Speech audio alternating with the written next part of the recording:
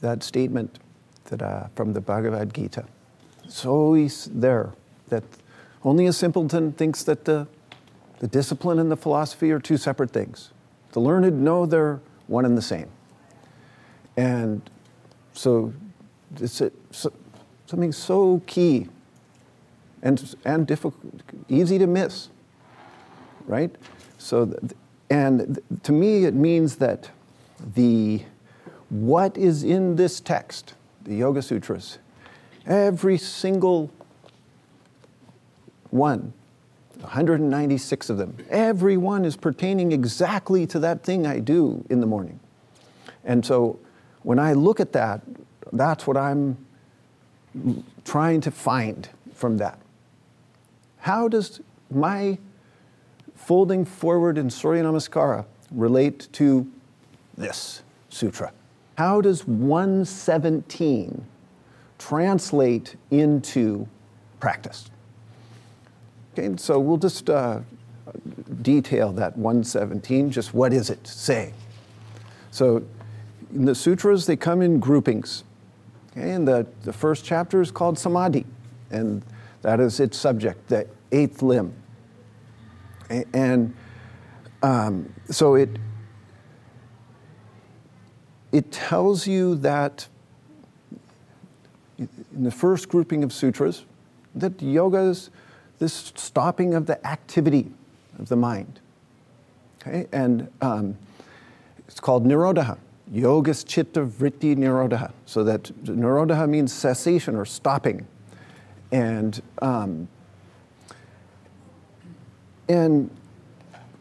as you progress through and you get to 117, it starts a grouping that is called ways of stopping thought. Okay, so 117 is like the introductory way to do this. It's like a technique. How do you stop this activity? And 117 tells you how. And it's by connecting with these four forms. Okay, and so it's in Sanskrit, those four forms are vitarka, vichara, ananda, and asmita. And in English, those are conjecture, or kind of discussion or argument, analysis. So that's one way that you actually create this state of mind. Okay, and with the Yoga Sutras, it's an interesting thing is that there's so many overlapping terms, so many synonyms. So like samadhi and nirodha, they're like the same word in many ways. That samadhi means cessation. Okay, and so this 117 is actually telling you, it's giving you an entry into samadhi, into the how to focus the mind. And so this one way is through this conjecture or argument or discussion. The second way is called vichara, means reflection. Okay? And the third is ananda.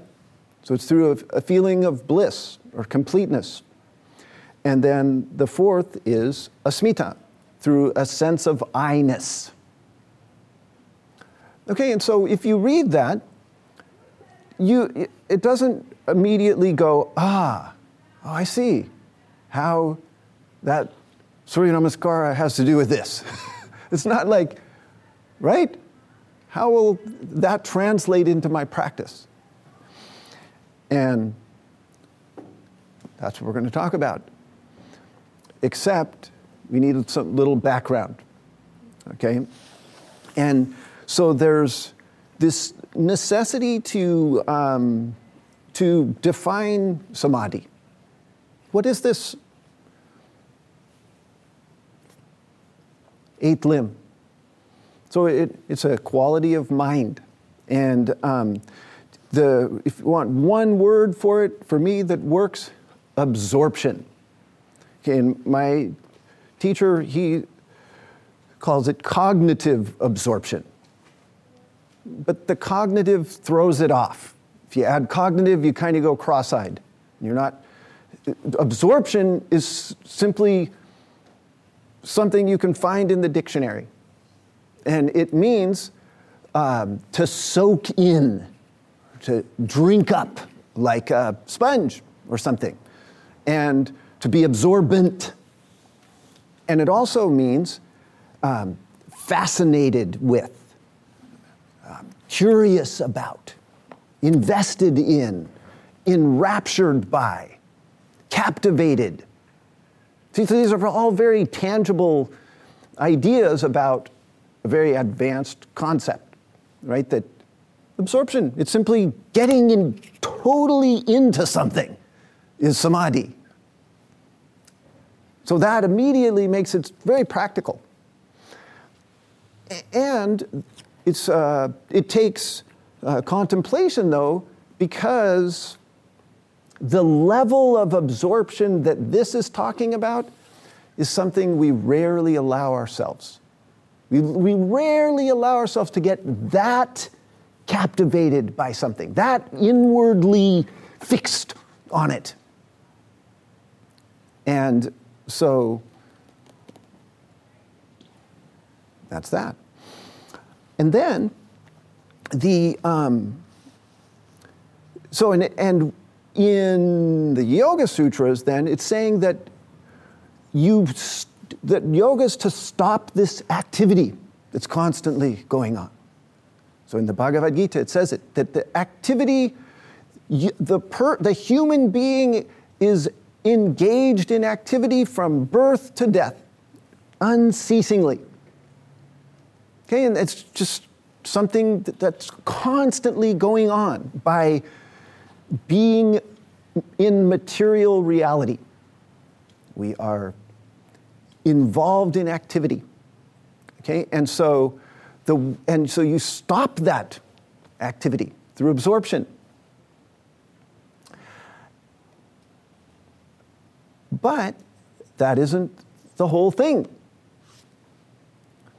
Okay, so because something happens then. So there's something beyond the samadhi. So I've got these little notes here that I've got. And so there's a necessity to define and express samadhi, this quality of nirodha, of cessation of activity, of absorption. But then there's a necessity to define and express the experience that samadhi leads you into, okay? And so what the Yoga Sutras have to say about that, it comes right after the famous Chitta Vritti Nirodha Sutra, number 1-2. So 1-3 says, Tada drashtu swarupe avasthanam. So that when the mind activity stops, then this word drashtu has a few different meanings. One is seer. So drashtu is seer. And it's a very important way of seeing it, what this is. What happens when samadhi comes, you're swarupa. So that means intrinsic essence. So your intrinsic essence as seer becomes apparent. So when the mind activity stops, then you, as a seer to the universe, the reality of that, you experience.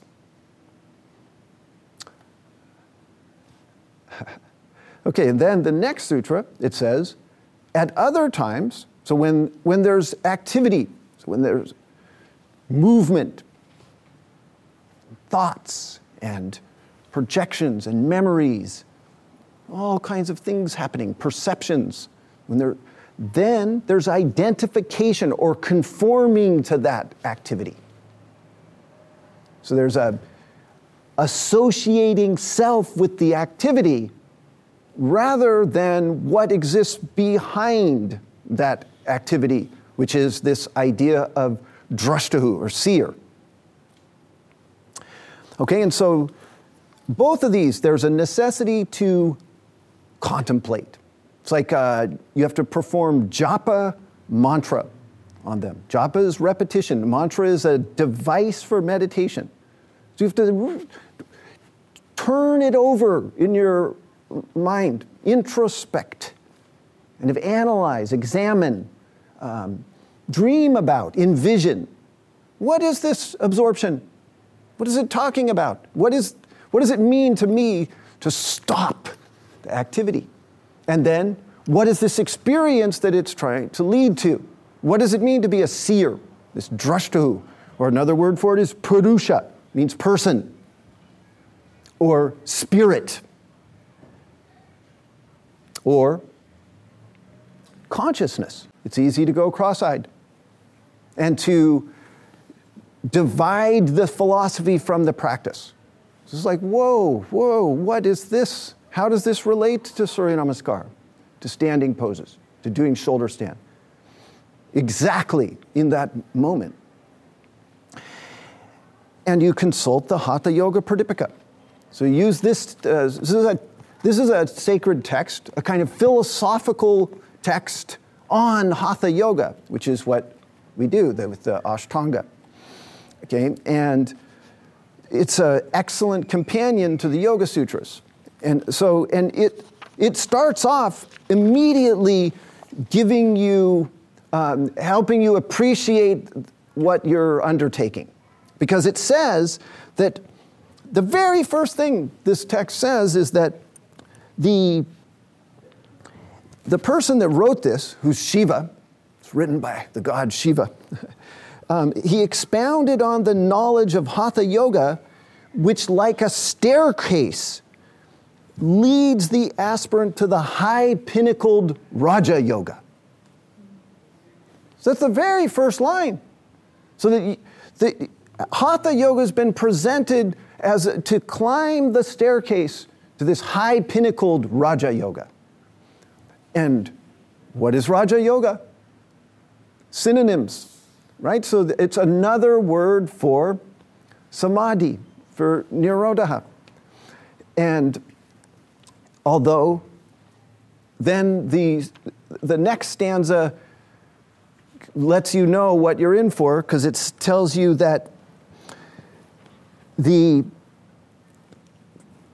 owing to the darkness arising from the multiplicity of opinions, that people are unable to understand what is Raja Yoga.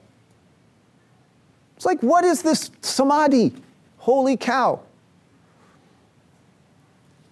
And so it says that the compassionate author of this has presented the Hatha Yoga Pradipika to enlighten, to shed light on the subject. Right? So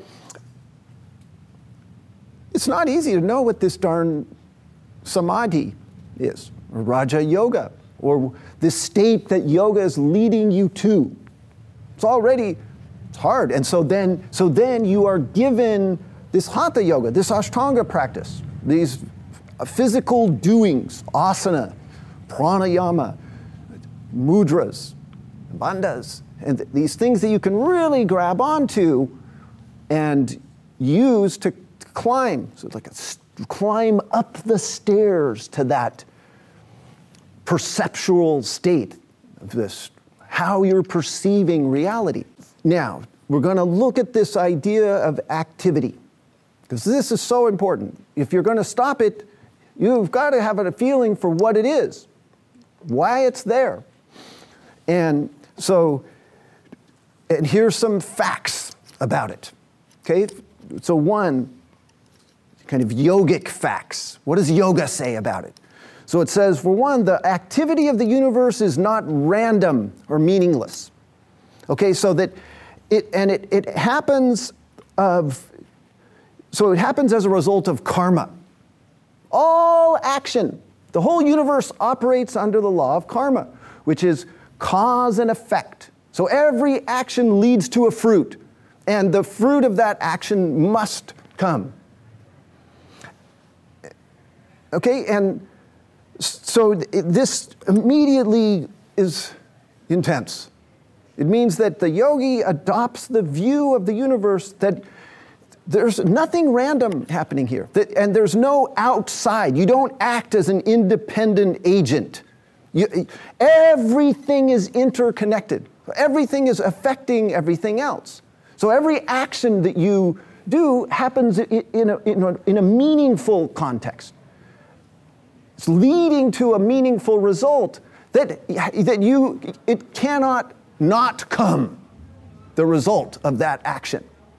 Okay, and that's very different than ordinary view. Okay, so it's because it's basically saying there's cosmic justice, right? But human justice doesn't work like that. So human justice is sort of like, if you get caught doing something wrong, then you pay for it. But if you don't, well, if you don't have a conscience about it, you don't pay. Or if you do some very good act and it doesn't go, no one notices, then you don't get credit for that necessarily. Okay, and you right? And also that it's like, if you act from your own individual ego, as though everything out there is foreign to me, and then I act on my behalf, kind of against that, right? That's how that is. And it's a very different perspective. Okay, and then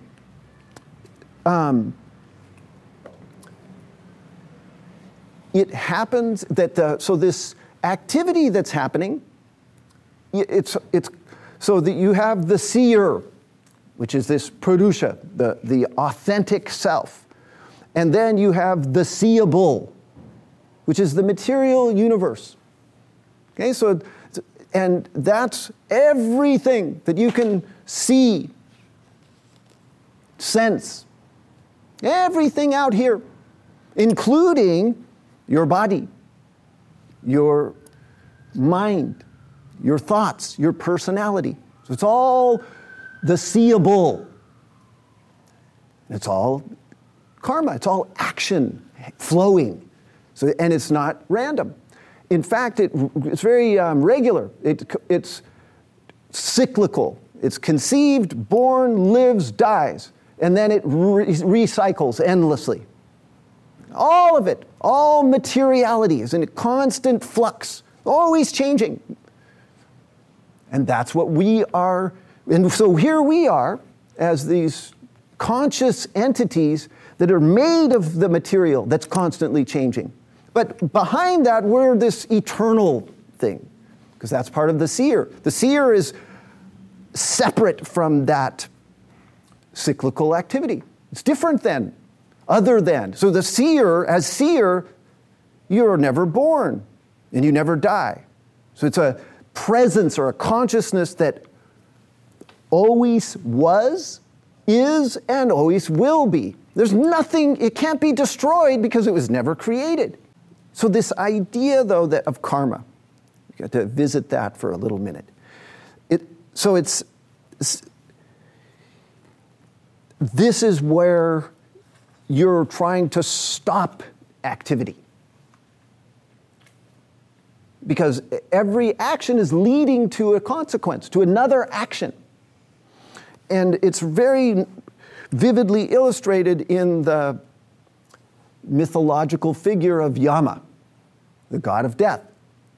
Okay, so Yama, it means, just like the first limb, restrain. So Yama's the ultimate restrainer, right? No material lives on and on and on. No one in a material body. No, there's a restrainer that comes and brings death, ends it, as part of the natural cycle. And so Yama's, and because of that attachment to the material, right? So remember that Sutra 4 where it's saying that when there's activity, we're attaching to that activity and identifying ourselves with it. So that the thought of that ending brings fear and holding. And so Yama is aptly depicted as, he's a very formidable guy. He's like he's got a black or red cloak on. And he rides a black buffalo. And he carries a noose. Yeah, he's like the Grim Reaper. He's got that scythe. He's going to chop you down. And when your times comes, he comes. And he drags you with that noose. He lassos you and takes you to the underworld, where you go before him and his scribe. His name is Chitragupta. Means rich in secrets. So the scribe has the tally of every action you ever performed, waiting there, list up. Okay, let's have a look. Melinda, how many chaturangas did you blaze through over the years?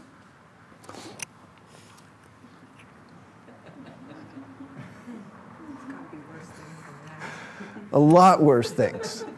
No, it's terrible, a reckoning. You have to face your past, your mistakes. Yes, because even though nobody may have saw those mistakes, Chitragupta has got them there. But it's also got your merits, too, that nobody saw. So you got 3 avenues that could happen where you go after when you're having your reckoning. So one is if you did all just evil, so many terrible things, then you spend time in one of the 21 hells, atoning for your sins. Or if you were a saint, it was so pure, every action was impeccable. And so another name for Yama is Dharma Raj. So he's the king of Dharma. And Dharma means, it has 2 meanings, very important. One is cosmic justice. Okay, and so to act purely is to live according to Dharma. Okay, and Dharma, cosmic justice, you can identify what that is by looking at the yamas and niyamas. Okay, and the yamas, the first limb is 5 things that constitute a great vow, including ahimsa, truthfulness, and conserving your prana, your life force, and using it for spiritual purposes. Non-stealing, so you don't take things that don't belong to you. And simplicity, so you have a simple life, not greed and based on material gain. Okay, so that is, when you live a great vow according to the yamas, then you are kind of upholding cosmic justice and not building karma for yourself. But there's another very important aspect to this dharma. Okay, and it goes to the wording of the sutras as seer. Okay, so when all that activity stops, when you stop identifying with your body and all your personality traits, you become a seer. And that is a very individual thing. Okay, and so to me, you have a personal dharma. It's not only that there's an external kind of set of laws you're trying to live according to. You have a personal dharma that James Hillman, he calls it the innate image of self. Okay, and it's just like that word, swarupa, the intrinsic essence. So you have this innate image that you're born with of self. Okay, so you're born with this fully complete image of the person that you're meant to be or to become. Like the acorn, it's called the acorn theory. So that acorn within that is the blueprint of the whole oak tree. All the trunk, the branches, everything, right? And the same, you have this seed, this very complete version of yourself that you come into the world with. Okay, and then you spend your life attempting to get at that, to know what it is, to express it, to bring it into the world, to manifest this kind of original seeing. And so Alan Watts, amazing scholar, Eastern philosophy, one of the pioneers, and he talked about Purusha. So that's another word for the seer, and described it as a cosmic being. So Purusha means person, and it means that the entirety of existence is contained in the body of one gigantic being. Okay, and nothing can be outside the skin of that being. Because then you'd have a kind of, there's a Purusha to the Purusha. So there's a place where it stops. So it's all contained, the entirety. And that's you. That's your Swarupa. Not this little body, this little ego, this little sack of skin that we are so attached to and holding on to. No, we're the whole thing. It's all one thing happening, and that is us. And though every person that comes out with the consciousness their dharma is to try to see itself as that. But that's impossible. Because if you think about it, you have never seen yourself, right? Because looking in a mirror is very different than seeing yourself. That's a reflection of you. But if you were to see yourself, you'd have to be like Coyote, that Native American trickster. He does all kinds of really wild things. And so he might actually decide, well, I'm going to see myself. And so he'll take his eyeball, pull it out and try to turn it around. And then he's got a bloody socket there, and he can't see himself. So it's like trying to see yourself is like trying to bite your own teeth, trying to touch your own. How should you do it? So it's a very interesting proposition that the universe is up to. So in each one of us, we have this dharma of becoming seer, trying to see ourselves. And it's as though it's so impossible that we need your version and your version and your version. And we keep trying to see. When you're a seer, it's an original thing. It's never, the way that you see the world when the mind activity stops is unlike anybody else has ever seen it, is seeing it, or will see it. Okay? So, keep that in mind. And then, okay, so back to Dharma Raj, right? So if you manage to fulfill Dharma, then what happens is you're removed from Prakriti. You're removed from the cyclical activity of the universe.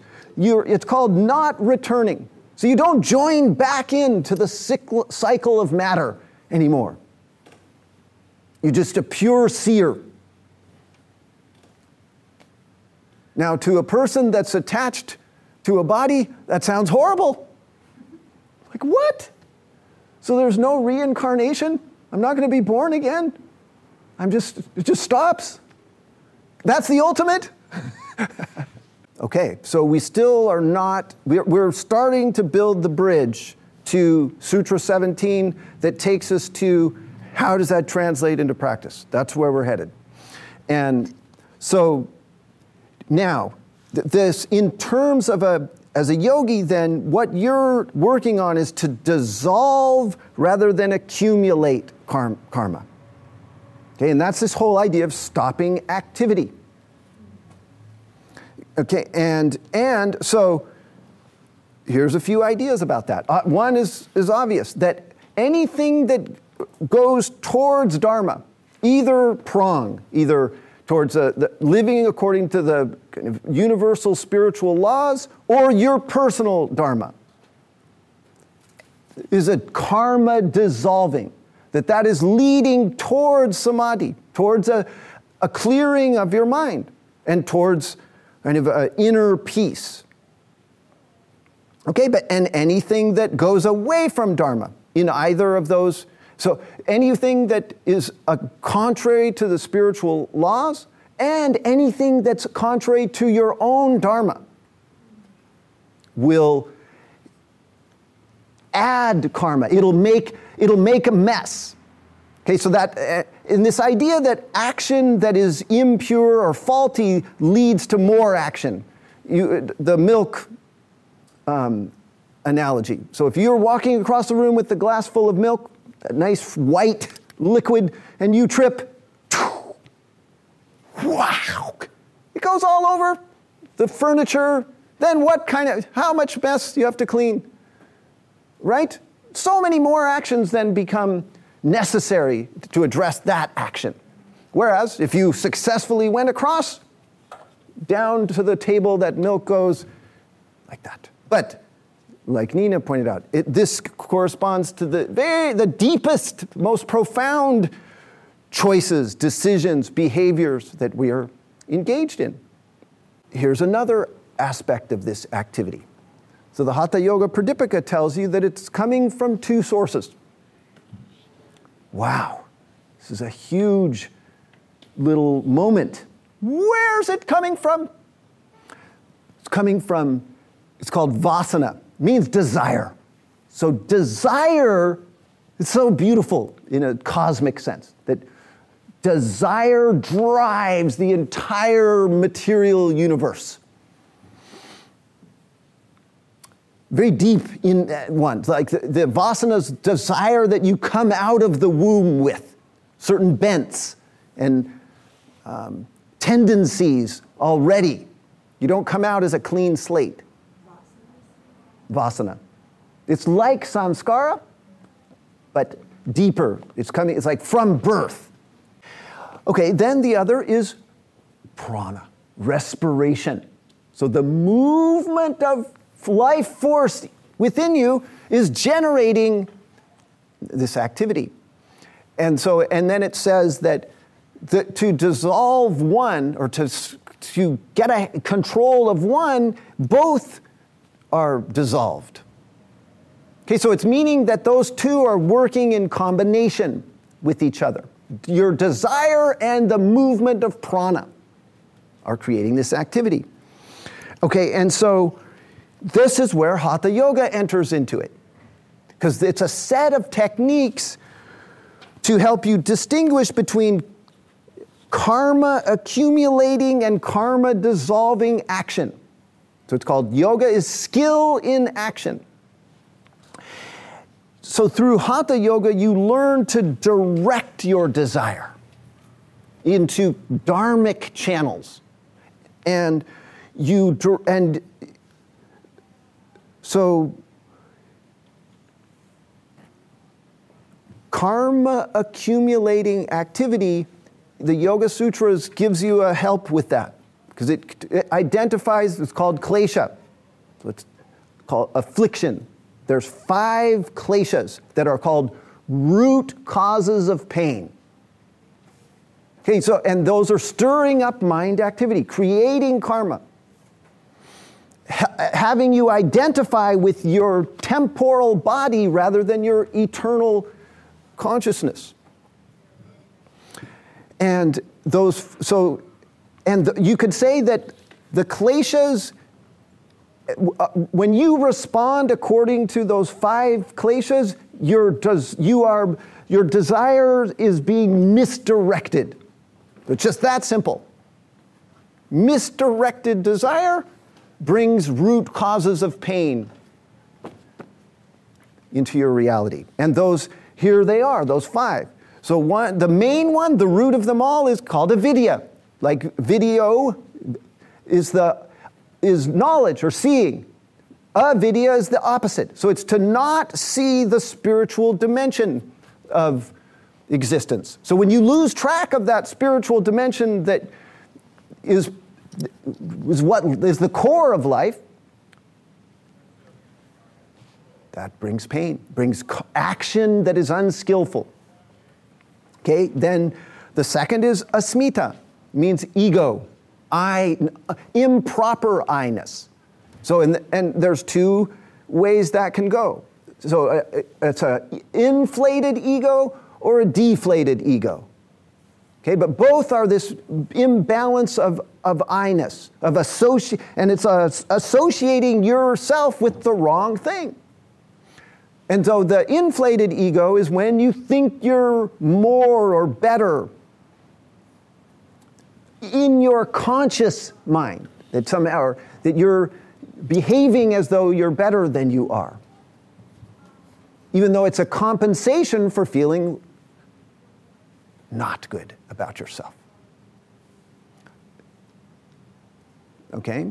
And then deflation is the other way, where sometimes we're so self-effacing, so humble, and falsely humble. Like, oh, I could never do that. And yet there we are in our mind thinking they're both kind of poles of the same thing. The deflated ego and inflated are kind of one and the same from different ends of the spectrum. Okay, and when we're in that place, pain. Okay, and then you can see, we're going to talk about it in a little bit more detail, but you can start to see where practice enters now. Okay, because you start to look at your own actions in everything you do in terms of this ego. What is my I-ness investment in this? And then, the third and fourth are the two sides of a coin. Raga and dvesha. So it means raga is heat, it's like passion, it's like attachment to pleasure. It's wanting to repeat something we find pleasing again and again and again and again. That's it, causing pain. And then dvesha is the opposite. It's we try to stay away from and avoid and we hate what is unpleasant to us. We get very attached to not liking that and very worked up around that. Very angry. Makes it hard to practice yamas when these are active, right? What's the last one called? Dvesha. Okay, and then the last is abhinivesha, means fear or clinging to life. So it's a fear. So when we respond with fear, it's causing pain.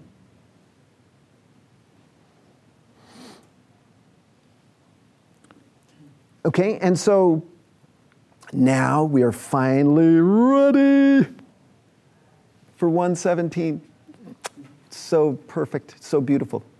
Because, so in order to really get at this stuff, this kind of differentiation and discernment about what is actually taking place inside of me, you need a practice. Okay, and that's what sadhana is. You have to have a formal, daily place where you go within yourself to a discipline, a training. And that training is made up of the smallest tasks. Okay, the more, quote, meaningless, the better. Because why? Because for one, it's humbling. And that idea that activity, so that this is a very strong statement from the Bhagavad Gita. You can miss some of the most important things easily But the idea that we are acting from the moment we're born till the moment we die, that it's constantly going on. It's all, and it's most of it, almost all of it is relegated to the background. We stop noticing. And we also start to think that like the happiness we want, or the fulfillment, is something grand. It's something like really big out there that we're gonna get.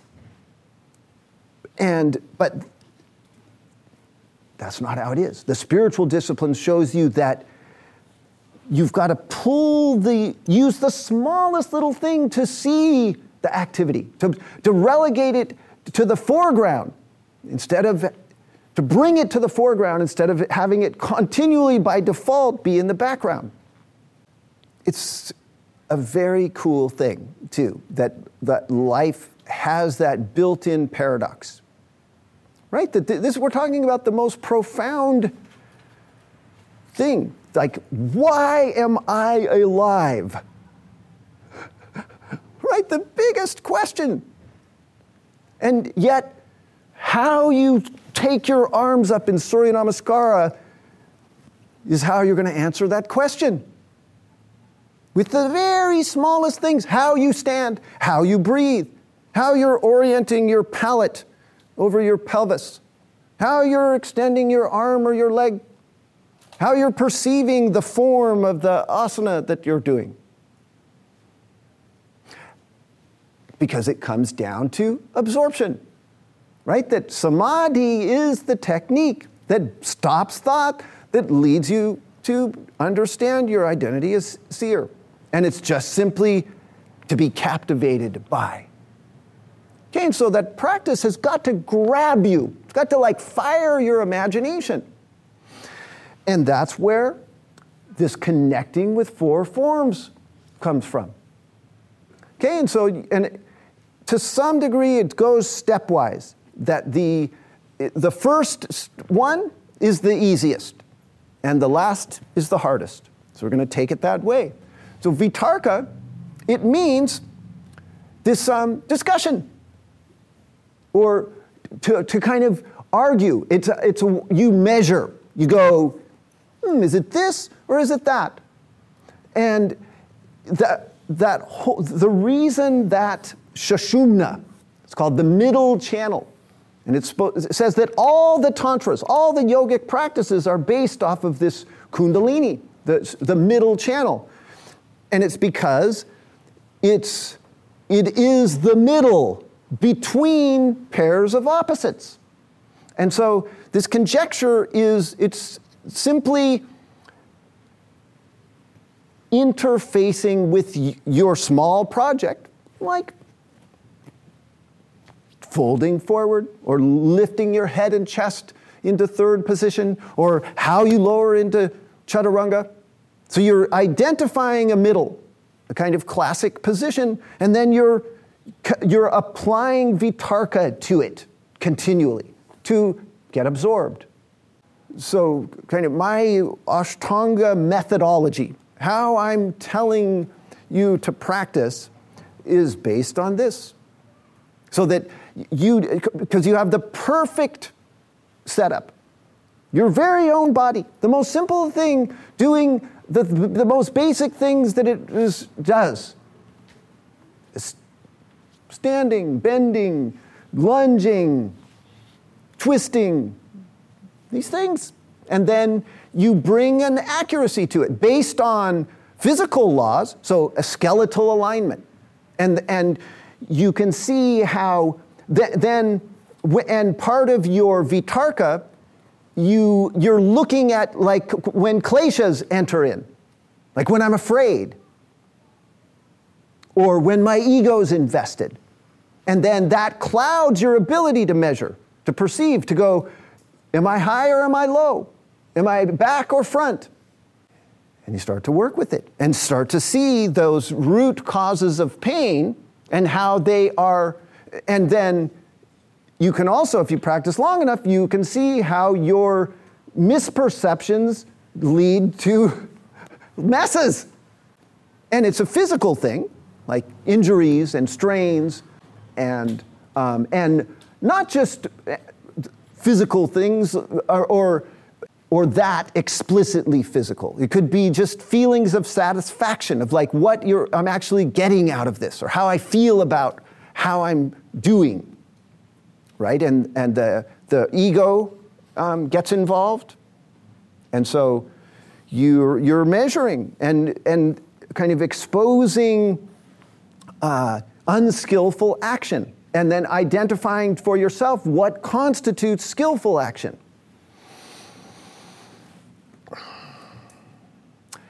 And this is one of the main, especially as a beginner.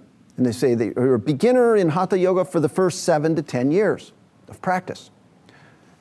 So it's an incredibly tangible way to build a spiritual practice and to get this results of kind of identifying how my behaviors either lead towards further action and painful results, or clearing, peace, and pure kind of action that fits for this moment.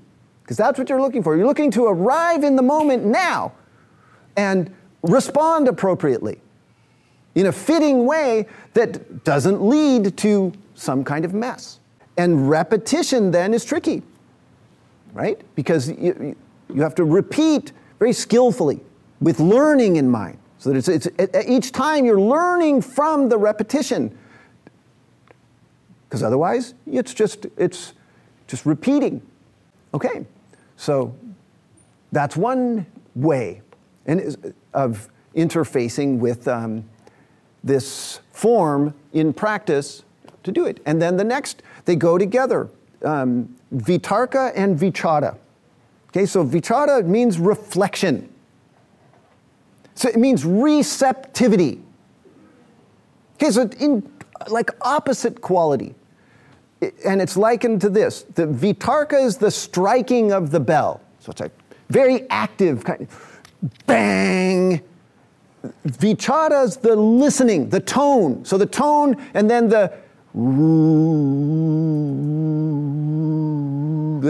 it's the state that you go in to listen to that strike. That is vichara. So it's a whole nother quality to form to connect with when you're practicing. So you're not just comparing, analyzing, measuring like that. No, there's some piece that's back, that's calm, like a mirror, just simply listening to it, seeing it, feeling it, creating an emptiness, a spaciousness for it to happen. Because you can't be all do, will, effort. No, there's a part that's very calm and reflective. So I like that idea, and receptive. Just receiving the thing that you're doing. Receiving your action as a means of absorption, of becoming fascinated with what you're doing, captivated by, enraptured with. Right? So it's so nice. Such a gives. Then it's got way more range, and able to answer to more aspects of you, more a complete like who you are or what you would care about, what you would get invested in. This idea of kachati. Okay, so it says that of all the techniques, the Hatha Yoga techniques, they're all predicated on this one. Ka, it means an element of space. Chara is maker. So the palate is the space maker. So when you awaken your palate, when you get a discerning palate, when you orient from the palate, then space arrives. And this is vichara. This is the receptivity, the kind of emptying out around what you are doing. The kind of dropping of placing importance, so much importance on vitarka. Okay, and it says, when you get that image of Khachari implanted in you and have embedded, then it changes the shape of your mouth. It's actually a different feeling of being in your body in that part. And it changes a different awareness of drawing breath in. So awareness resides in ka, the space that is called the root of the palate. And then it helps to locate Sushumna, this central axis. And it has an effect on all the senses, so that there's a receptivity in the inner ear. Okay, and so that's a very different, the idea of hearing or listening, it's not coming from out here, in the outer ear. It's deep in there. And so it's a whole different quality of attention. And then it's a more central and inward as opposed to outward or superficial. And the same to get that quality of the eyes, you, instead of trying to see, if we're not careful, we'll just kind of orient seeing from the eyeball, from the front. And you can see it in somebody, it's very pronounced when they are bug-eyed. You see people that are like, but this receptivity, see, you have that optic nerve, it goes back. So when you're take in light, it actually has to go way back to the back of the brain and then forward. So this kind of receptivity is a very deep thing. It's connected to the senses and sensing in practice. Okay, then the last two, which it becomes more and more subjective, personal, individual, the further in you go with connecting with these four forms. Vitarka, there's an objectivity about it. Like you're comparing off of anatomical body planes, right? And off of joint function and skeletal positioning. It's like pretty universal. It's not that, everyone's got an individual skeleton, but generally it's much easier to have an objective kind of orientation. And then vichara is immediately more subjective. What is receptivity or emptying out? But then ananda comes. Bliss. Bliss. This is the genius of the Yoga Sutra, is that talk about two things that captivate us as human beings. One, pleasure. Right? Anything we like, we'll get into. And the opposite, what we don't like, we will shut out. Okay, and so it's like whoever researched this used the strength of the human being, used what the human being already does. Okay, so, and what an amazing thing. It's a very trusting thing, a very affirmative thing, where it's saying,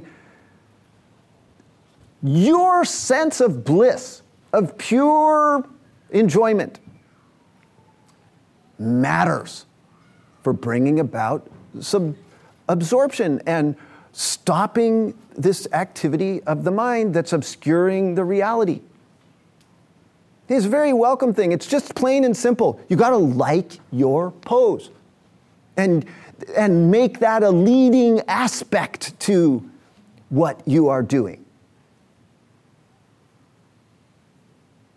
and something that you get captivated by. And that's why I love one of the meanings of absorption, enraptured by. You go into rapture because how you're doing your pose.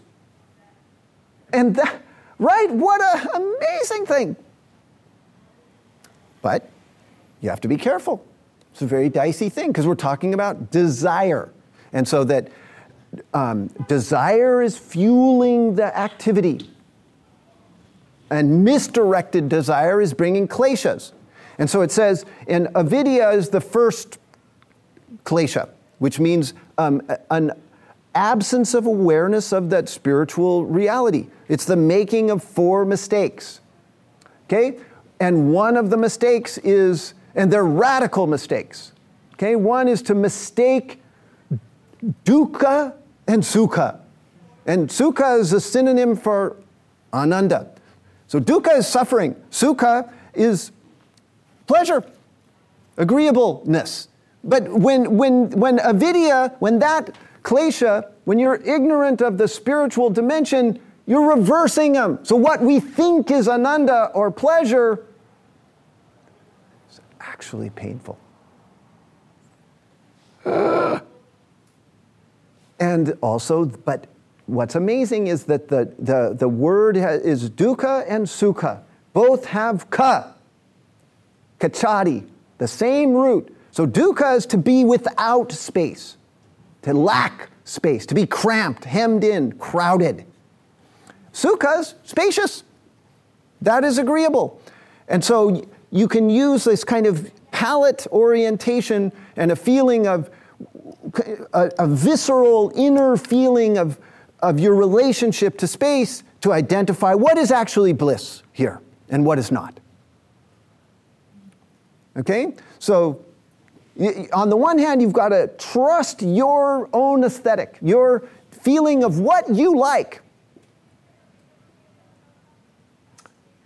And yet, you're applying vitarka to it. Is this really, have I got those inverted? Is this actually causing me suffering? What I'm thinking is bliss?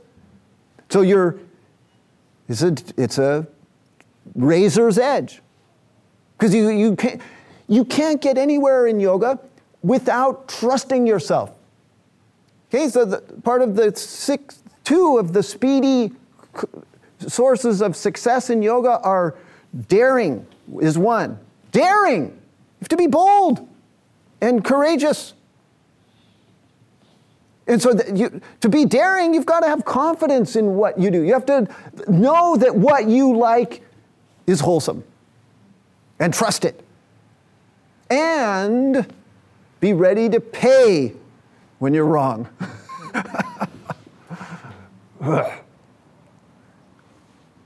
And learn from it.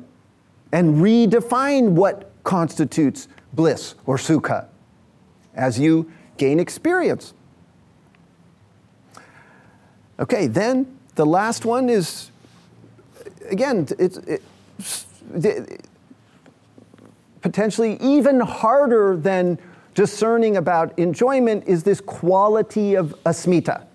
So remember, asmita is a klesha. It's a root cause of pain when it's imbalanced. When I think my body, my thoughts, my memories, my fantasies, all my perceptions, when I think that is me, and I'm this little body against everything out there, that is a klesha. And then the whole deflated ego, when I don't feel good about myself, then I will distort my sense of I. I will have delusions of grandeur, or I will become depressed because I'm so bad or wrong, and all that harmful self-criticism and things is coming from an ego place, a deflated ego. But this is different. This is Purusha. This is me as seer, me realizing my dharma, that the individual spiritual contribution that I'm meant to make by being alive. I have to assert that. And so your posture has to reflect that, this ownership, this kind of, this is my pose. This is how I am striking this stance in this moment. I'm expressing my spinal gesture in this way, and I'm claiming that. So it's I-ness, it has this aesthetic to it that goes with ananda, with bliss. That what I find blissful, there's a beauty aspect, and it's also it's my own aesthetic, and that's dealing with this kachari, with the palate. So to have a discerning palate is to decide what do I like. And in that way, it doesn't matter what anyone out there thinks. Or their opinion, no matter how important, it's still not as important as my very deepest sense of I-ness within me. And think of all the subjects we get absorbed in. We're in a constant monologue with ourselves about us, right? It's constantly I, right? We're just going through our story. The subject is me, right? And so we're taking advantage of that and turning it into an actual spiritual expression of spirituality by taking it to a highest level. So it's not a base kind of ego-driven I-ness. No, it's an I-ness that knows that it is everything, that there's nothing outside I. And what a way to do a yoga posture with vitarka, vichara, ananda, and asmita, to connect with those. Right? What? Holy cow! What a yoga sutra! What can you believe? I just can't even believe it. I just blows my mind. And I will never not. I don't get used to that. What a delivery of incredible, useful, practical wisdom you're talking about here. Just, you can go right on your mat and just use those direct. And you watch immediate results. Immediately from distraction, so many activities, so many zillions of things the mind can wander off into, whoom. You're inside your body, absorbed.